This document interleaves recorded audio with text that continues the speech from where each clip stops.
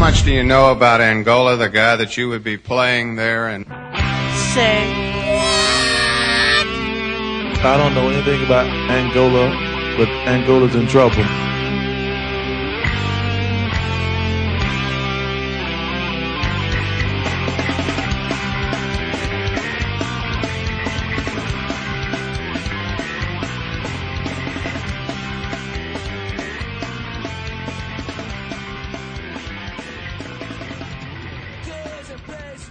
Hey, welcome everybody to the Contrarian Fanatics podcast. This is a test run, so please forgive us for any awkwardness or unprofessionalism. Rob, let's start off with the news out of New York. I'm sure you might have missed it because it didn't get that much coverage, but Tim Tebow is now a New York Jet. Praise be the Lord. Yeah, it's I'm excited. As a Bills fan, I think it's great. A team that has already peaked in the Jets, which I think they have. I think Rex Ryan's the type of coach where his message resonates and then it starts fading and getting annoying, and I think this is the point where the Jets have officially jumped the shark. What do you think about that? Did you see where he kept referring to his great relationship with the coaches and Rex Ryan in particular? No, what I did hear, what was it? It was Scott Van Pelt was talking about how many times excited, I think. Yeah. He said like 45 times. Yeah, they actually did a breakdown on it, and they showed all the times he said he was either excited or it was exciting or the excitement. You know, he was just, that was his go-to word during that press conference. Well, I mean, he's dealing with less oxygen. Let's not forget he spent his time in Denver there. So, but they, you know, of course, the media was asking him questions about how he was going to deal with Rex Ryan's brashness, you know, with his own sensibilities being more religious and kind of straight-laced. And he kept referring to the fact that he and Rex Ryan have this great relationship, and he's got a great relationship with those coaches. But, I mean, I don't know, just it doesn't seem like a fit. It doesn't seem like a fit to me. Well, it seems like a fit if you take it at the offensive coordinator level.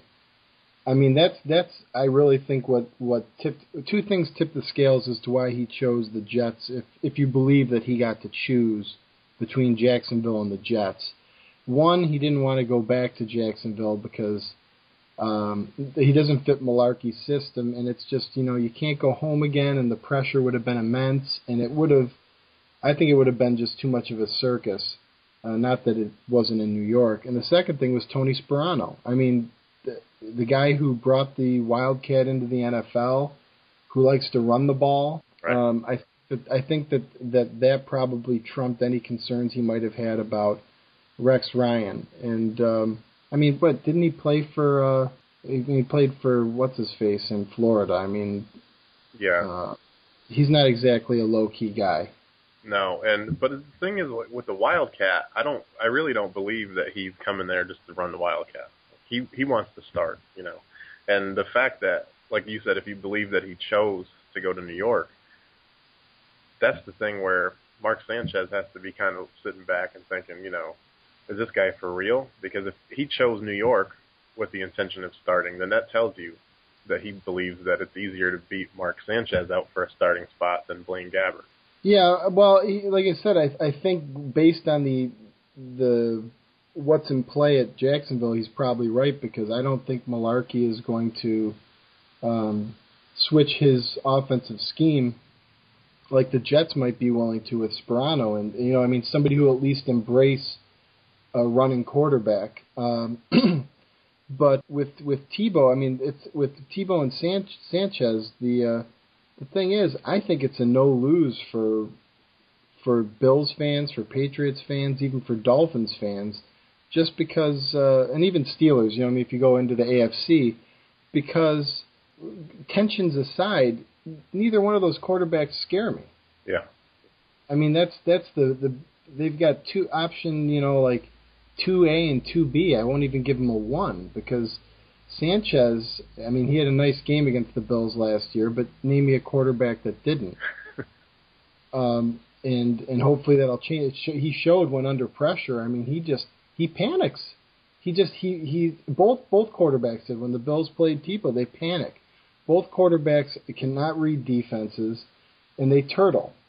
and so I'd feel bad for Jets fans, except for the fact that the last 4 years they pretended their team was inconsequential to the rest of the country for almost 30 years. Yeah.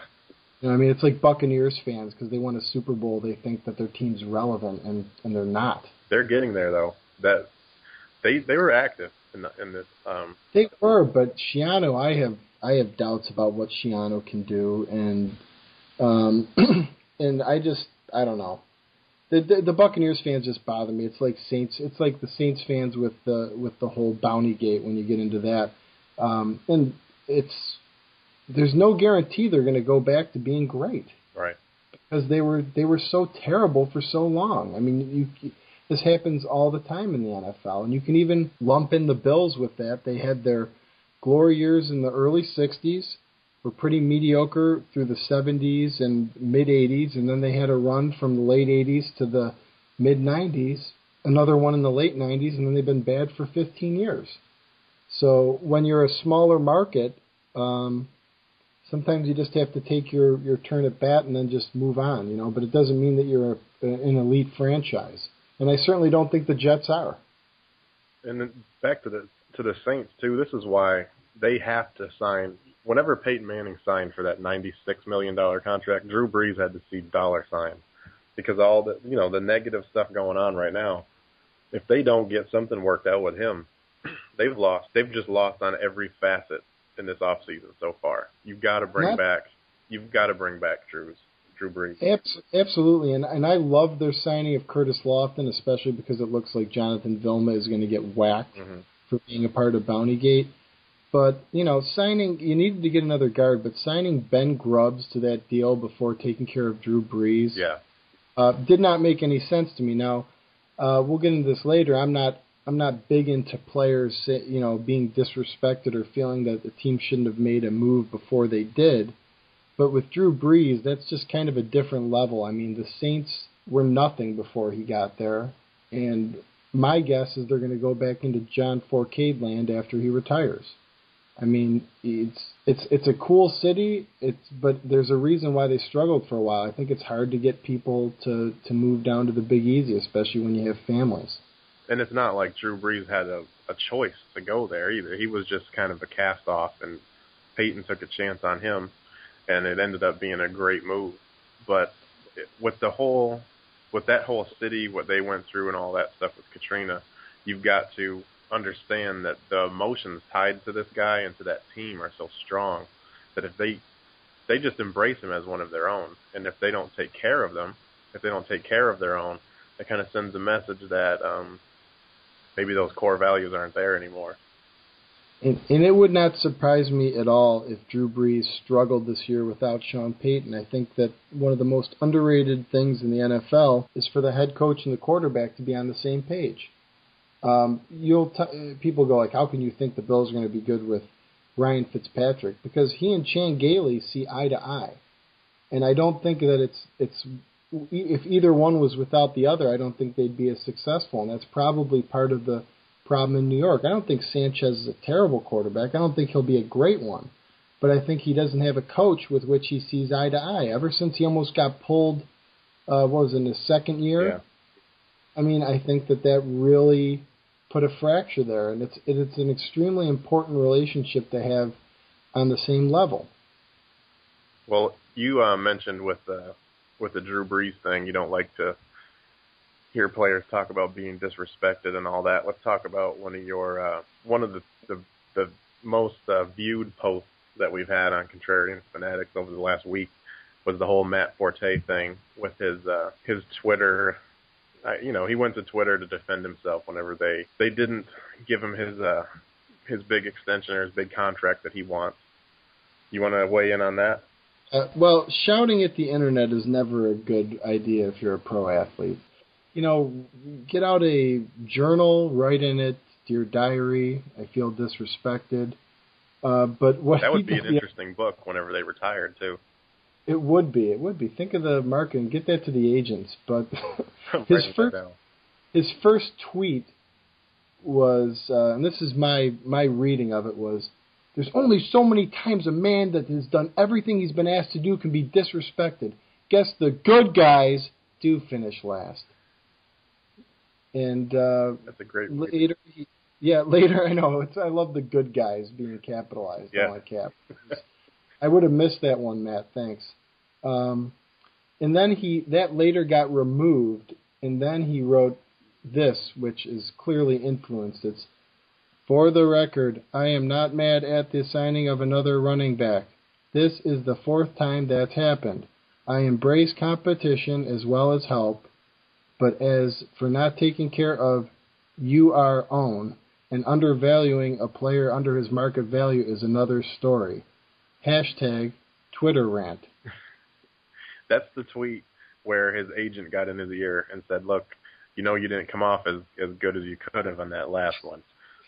Exactly. The first one were his true feelings, and he's entitled to his feelings, but I don't buy the whole argument that he made up for the first one. And let's be honest, he got hurt last year, and you never know wasn't it his knee? Yeah. I mean, you never know how a running back, especially one with his skill set, is going to come back from an injury like that. So, much to the chagrin of Chicago Bears fanboys everywhere, I mean, I just feel like he's ridiculous with this. He needs to. They're going to take care of him. At the very least, he's going to make $7.7 million this year. Mm-hmm. And it's really hard for me to feel badly for somebody who's going to make that. And please don't tell me he's got to take care of his family. Give me 10% of that, and I'm pretty sure that I could take care of my family for a good 10 to 15 years. Yeah. And that's the point. A lot of the comments that came in were, a fan is going to see your comments and be like, "Oh, he's attacking my boy, so I better go get him." But you weren't attacking his. I mean, he is important to the Chicago Bears. The problem is the fact that he is don't overreact to stuff. I mean, there's going to be a deal done for him, and that's not in doubt. Just be patient and don't, like you said, don't shout at the internet the second that the team has. Every NFL team has a list of priorities that they have got to take care of. And in the NFL, it's a 2-back league now. You've got to have a second back. Matt Forte was hurt. Like you said, you don't know if he's going to come back 100%. They've got to have an insurance policy on that as well. They know they're going to make this big investment with Forte. They just want to make sure that they've got a backup plan if he doesn't come back from that knee injury or if he gets injured again. And Michael Bush gives them a power back. And look, I love Matt Forte. I'll give him one of the biggest compliments I could give a running back. He reminds me of Thurman Thomas in the way that he's an all-around back. And catching the ball and running it between the tackles, even as a smaller guy. And even his blocking is pretty good, his pass blocking. So, I mean, I wasn't knocking him as a player. I just think if you're a Bears fan, and especially the ones who were rooting for them to get Mario Williams, and now they're mad because they signed Michael Bush to a much less restrictive contract, that doesn't make sense to me.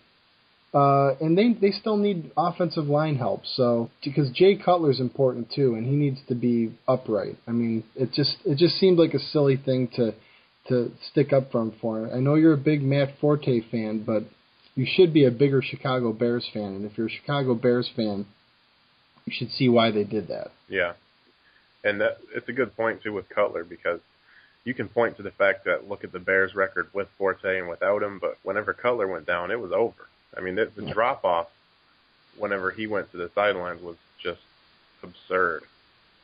Yeah, and ask Redskin fan, how good Jason Campbell can be as the man. I mean, he's certainly better than Caleb Haney, but, I mean, that's kind of a low benchmark. This is how we do it.